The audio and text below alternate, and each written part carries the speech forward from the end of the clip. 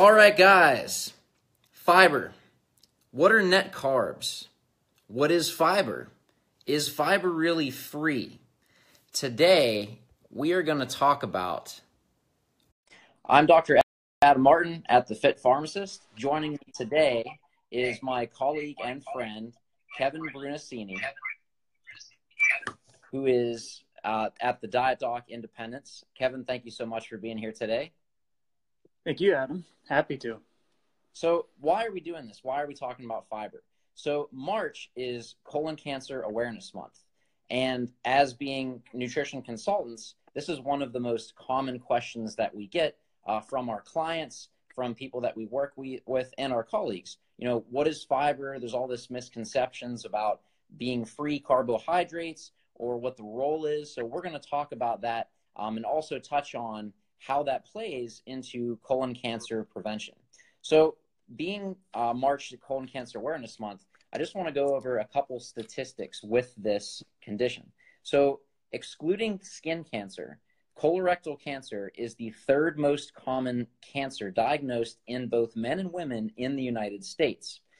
They have projections for this year, 2018, that call for more than 140,000 new cases of colorectal cancer, which will lead to an expectation of over 50,000 deaths from this disease. The reason I tell you this is all of these deaths are preventable because with screening and all of the things that are available, if we catch this early, we are able to prevent those deaths, those complications. And speaking from a personal standpoint, this is actually what took my mother. She died from colon cancer. That's the whole reason that I got into pharmacy, the whole reason that I do what I do. So just a personal note, that's why this is such an important topic for me to share with you, because I've gone through what that feels like with that pain. So I want to help prevent any unnecessary issues from you or your loved ones. So when it comes to screening for colon cancer, there are some new advancements with that available. I would recommend talking to your pharmacist, physician, or other healthcare provider about those specifics.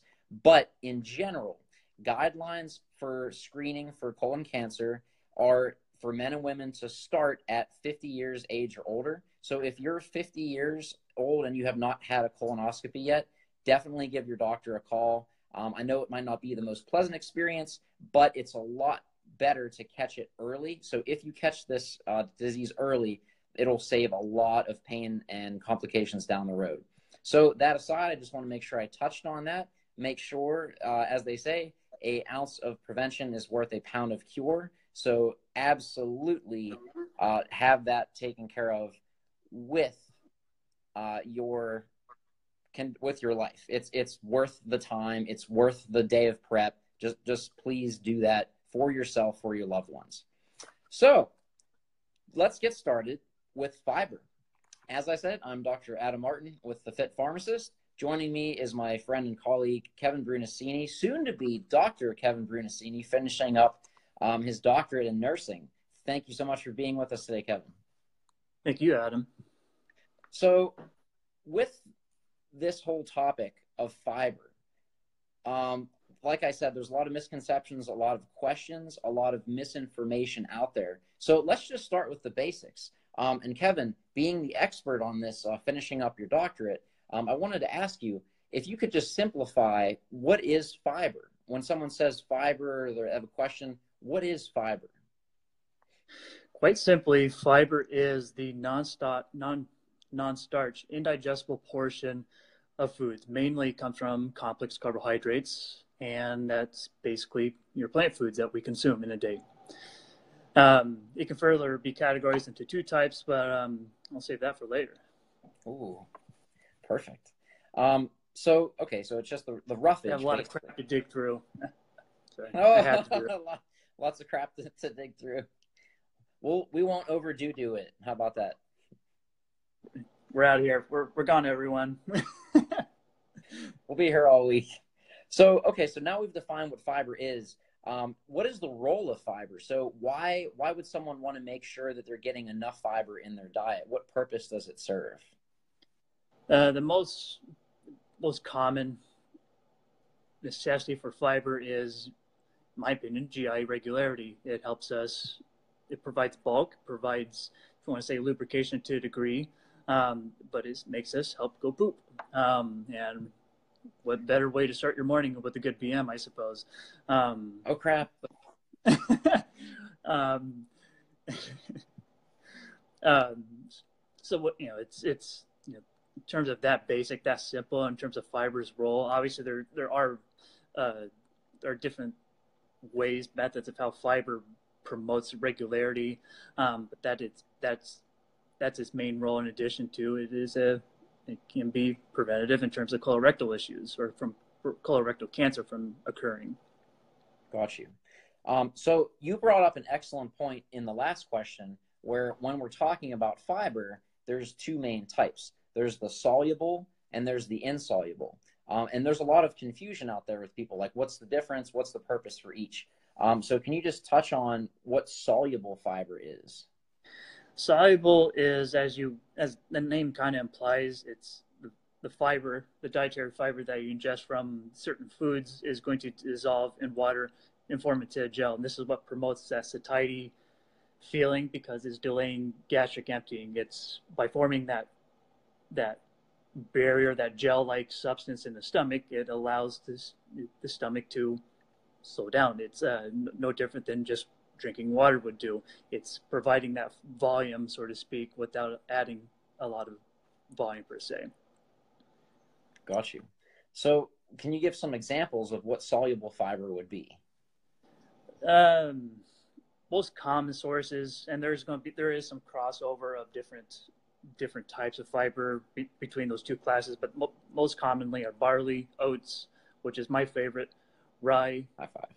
fruits. That's most commonly are your apple and citruses, legumes. Most particularly of legumes are soybeans in particular, seeds, and as far as the veggies go, it's going to be your broccoli, carrots, more cruciferous vegetables with more more dark green types are going to typically be more soluble in nature. Okay, so that's soluble fiber. What about insoluble fiber? How does that differ? And then what are some examples of those? The difference between insoluble, as the name applies, and just the inverse of soluble is it's not insoluble is not dissolvable in water. And what this is going to do, as opposed to providing satiety, fullness feeling, it's going to promote regularity in this sense by adding bulk to stool, to mass. And how it does that? It can also do that by softening the food through bringing in water into your food. I didn't mention in previous, but the soluble is more fermentable. It's more easily digested. As a result, this can promote more gas and bloats, which we'll certainly discuss, I'm sure, next. But that's another distinguishing feature, I suppose you can say, between the two. Is soluble is more fermentable, therefore it can promote more gas in excess, versus insoluble, which is the opposite. It's less fermentable, therefore it's going to be less harsh in the GI tract. Excellent. And then putting my pharmacist hat on real quick, a lot of times I have patients come in the pharmacy saying they need fiber supplements and they ask for certain things. So for most time, that's going to be the insoluble fiber, just kind of the push movement of fiber. And like you said, it is a harsher variety. So when people come in, they might ask for Metamucil. That's psyllium, which actually is the most harsh. That's going to create the most gas and side effects of those supplements.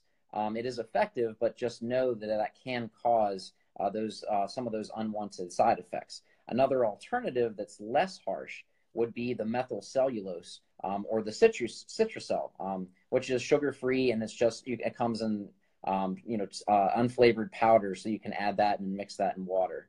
And it's a little, like I said, less harsh, so it's more tolerable. You're going to have less side effects with that. There's a lot of other options available. That's why you should speak to your friendly pharmacist for the best recommendation, or nurse. No hate. We got to show the love. Healthcare provider. Can't cut that crap. healthcare professional. So yeah, so we just want to talk about, what fiber is. But one of the biggest misconceptions, and a lot of the food companies actually use this in marketing their products, is net carbs, or that fiber is free. So you might see, like on the nutrition label, it says carbohydrates 20 grams, fiber 18 grams, net carbs 2 grams. So they market like, oh, there's only 2 grams of carbs in this product. So it seems alluring, and low carb and all these things, but is that really the case? That's what we're going to touch on. So Kevin, do you want to talk about what exactly net carbs mean and where that whole concept came from? Absolutely. And this is, like you've said, it's a big misconception. It's quite misleading, frankly, to the general public who just don't know. They see fiber as a good thing,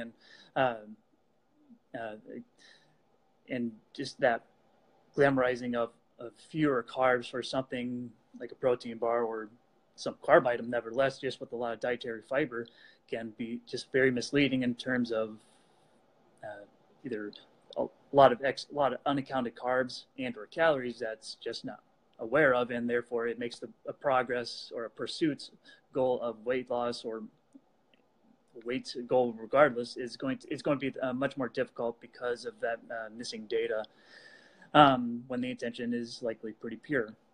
But net carbs are essentially it's a method, suppose you could say, it's calculated from a food source by subtracting the dietary fiber and sugar alcohols from the total carbs.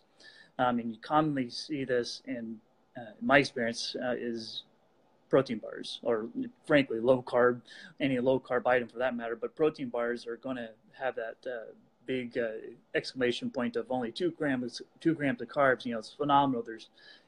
You'll see that there's, say, 22 grams total of carbs, and there's 17 grams of fiber, sugar alcohols, and they combine those and subtract it, and that's where they get these net carbs. And that's where the misconception is, because unfortunately we're not to the point of being so superior for our nutrition, is that nothing in food is free. Everything has a cost, whether it's negligible or not. There's still a cost that it takes to digest something. Even the whole idea of eating asparagus and that it's a negative food, you're still eating something with calories, even though it's marginal. But the principle of the matter is nothing is free. So, and this was developed by, lo and behold, Dr. Atkins, who is the father of low carb. Can I say BS? Is that okay? We're talking about fiber and poop, so you can say, crap, BS, whatever. Well, for the nature of this, I guess I can, as a pun, I'll use it as such. But to each their own with their nutrition. But it's developed by Dr. Atkins, as I'm sure it was a very marketable approach, and it kind of frankly is, because it's not evaluated. The claims of net carbs are not evaluated by the FDA standard, so it is nothing but a marketing ploy by companies that are producing such product. So it works very well. But the misconception is, or the whole point is, there's still dietary fiber, even though it's low in calories per gram, there's still calories per gram. So we're talking, 2 calories on average, give or take. It's not that significant. But point of the matter is that's still calories and carbohydrates unaccounted for in your grand scheme of things. So if you're having 20 grams of carbs, maybe not that big of a deal. But if you're having protein bar every day of the week, or some other item like pasta, and it's just a number out of the air, 40 grams unaccounted for, that's a big deal. Yes, that's a big deal. And I'm glad that you brought up protein bars, because a lot of times the whole term of sugar alcohol is a totally new concept. People read nutrition labels and they see carbs, protein, fat, sodium, net fat, things like that. But then they get a protein bar, and all of a sudden there's this brand new category called sugar alcohol. And people start thinking, like, does this mean martini, sugar, alcohol? I don't understand. Am I going to get drunk off of this? Like, whoa. So I'm glad you brought that up about there being that net calories from that with sugar alcohols. And that, I think, is a very big point of confusion and misunderstanding. And I know you touched on it briefly, but if you want to talk a little more about what sugar alcohols are and the calories that they bring, I think that'll help demystify this magical category that pops up on protein bars. The sugar alcohols are going to be you're going to see this on back of the food item. They typically end in tols, so erythritol, xylitol, mannitol, sorbitol. I think those. I'm sure there's. I think there's one more. There's. Those are the big ones. Yeah. Those are the most common ones, and their promise is they don't raise blood sugar compared to sugar. Artificial sweeteners it's a touchy subject, but they don't raise it. And I won't say that it's completely perfect in terms of not raising it. There may be a very, very marginal, if so, but in the grand scheme of things, it's irrelevant. It's not a big deal. It's not going to cause noticeable issues at all for someone who's with diabetes or not. But nevertheless, there's still marginal calories per gram of consumption of these, and if overdone, I'm drawing a blank on the average gram intake of sugar alcohols.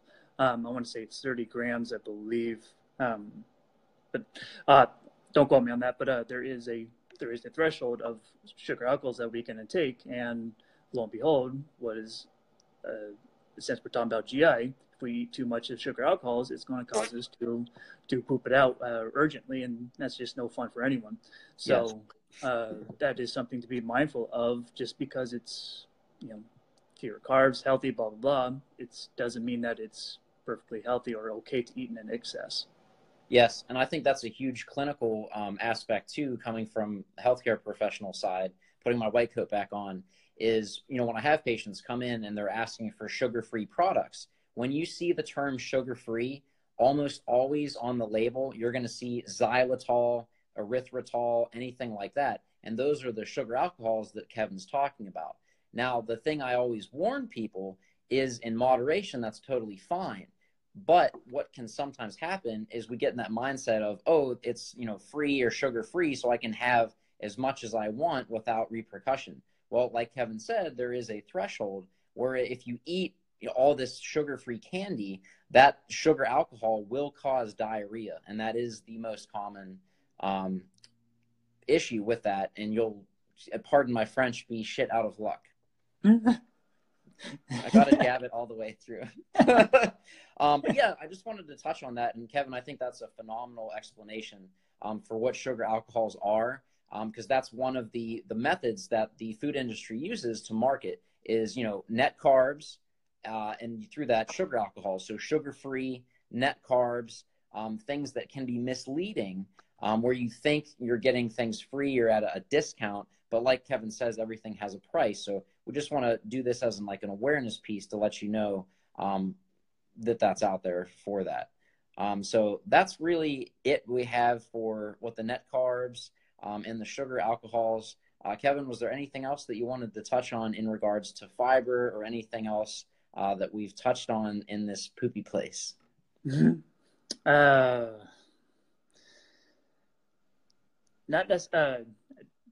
Not particularly. Sugar alcohols are a helpful tool within context. Yes. It has nothing to do with the carbs, but it's as an alternative sweetener to reduce carbs to a degree, or take place of carbs for regular sugar. It is a very helpful tool in that regard. But to each, you have to know how much is too much if you are sensitive or notice sensitivity to such items, and either rotate it, get rid of it, eat not as much. You have to be aware of your food and how it's affecting you, and if it's worth it, because there are better options. And I would say to eat the more whole food item is going to be your best bet in most cases, depending on everything. But if you can certainly afford the higher carbs for more whole food typical items, then that's going to be your best bet. Absolutely. So as a recap, guys, March is Colon Cancer Awareness Month. It is one of the most common forms of cancer, third leading cause of cancer diagnosis once skin cancer is taken out of the equation. But the good news is it's the most preventable. So screening is really important. Having fiber in your diet for that roughage, that constant motility is really important. Also, fiber, it has a role in helping our health. Fullness, keeping blood sugar stable, depending on whether it's one of the two types that Kevin went into, soluble versus insoluble. We talked about what net carbs are, and that whole thing being basically a marketing ploy. So it's not free where there's only, X carbs. You have to look at the whole picture, the total carbohydrates, because whether there's fiber or sugar alcohols, which we talked about, that can impact your sugar level. That does have some calorie content, so it's not totally free when you see those terms sugar-free on food packaging. So I hope this was helpful. One thing I did want to express is that Dr. Kevin is I'm just going to call you doctor because it's a done deal. You're graduate A+, man. You got this. We're down to 6 but what's that? We're down to less than 6 months. I'm already wearing the gown at night. Oh, yeah. He wakes up, he's ready to flash out. But Kevin is a colleague and friend of mine who is just a phenomenal individual and really passionate about helping his clients with nutrition, with lifestyle changes for permanent weight loss. Kevin actually went through a huge transformation a few years back. And how much weight did you lose, Kevin? More weight than what my wife weighs, 121 pounds. And how many years have you been able to keep that off? It'll be 7 years this July. 7 years. That's amazing. He's kept that off through flexible dieting techniques, looking at not only nutrition, but the mindset that goes into those habits required to make lasting change. Because in the United States, we're very good at losing weight, but keeping it off is the whole problem. In over 98% of diets or attempts at losing weight fail because people lose weight, then they regain it within 2 years. That's the unfortunate truth. But if you have a coach who's as committed, knowledgeable, and has walked through that like Kevin, you really set yourself up for success.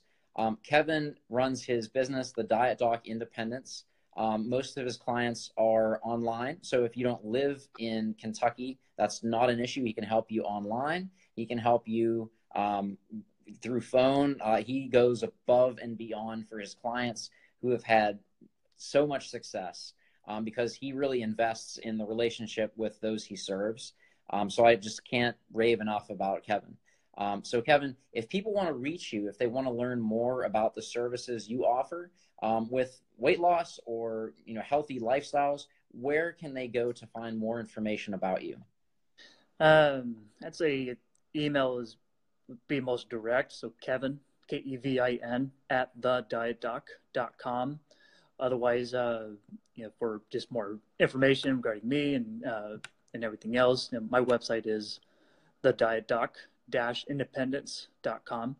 And you can always get a hold of me as well from that avenue. But any questions, it's always, that's what medicine is to answer and teach. So let me have it. I'd love to help. Awesome. Well, guys, thank you so much, Dr. Kevin. Thank you for helping us understand more about fiber and preventing colon cancer, for March being Colon Cancer Awareness Prevention Month. Guys, thank you for tuning in on Saturday, successful Saturday. We hope it's now super successful now that you know all the do-do on the fiber. Have a great weekend and week ahead, guys. This is Dr. Adam Martin with The Fit Pharmacist, signing off with Dr. Kevin Brunacini of the Diet Doc Independence. Be great and live with passion. See you guys.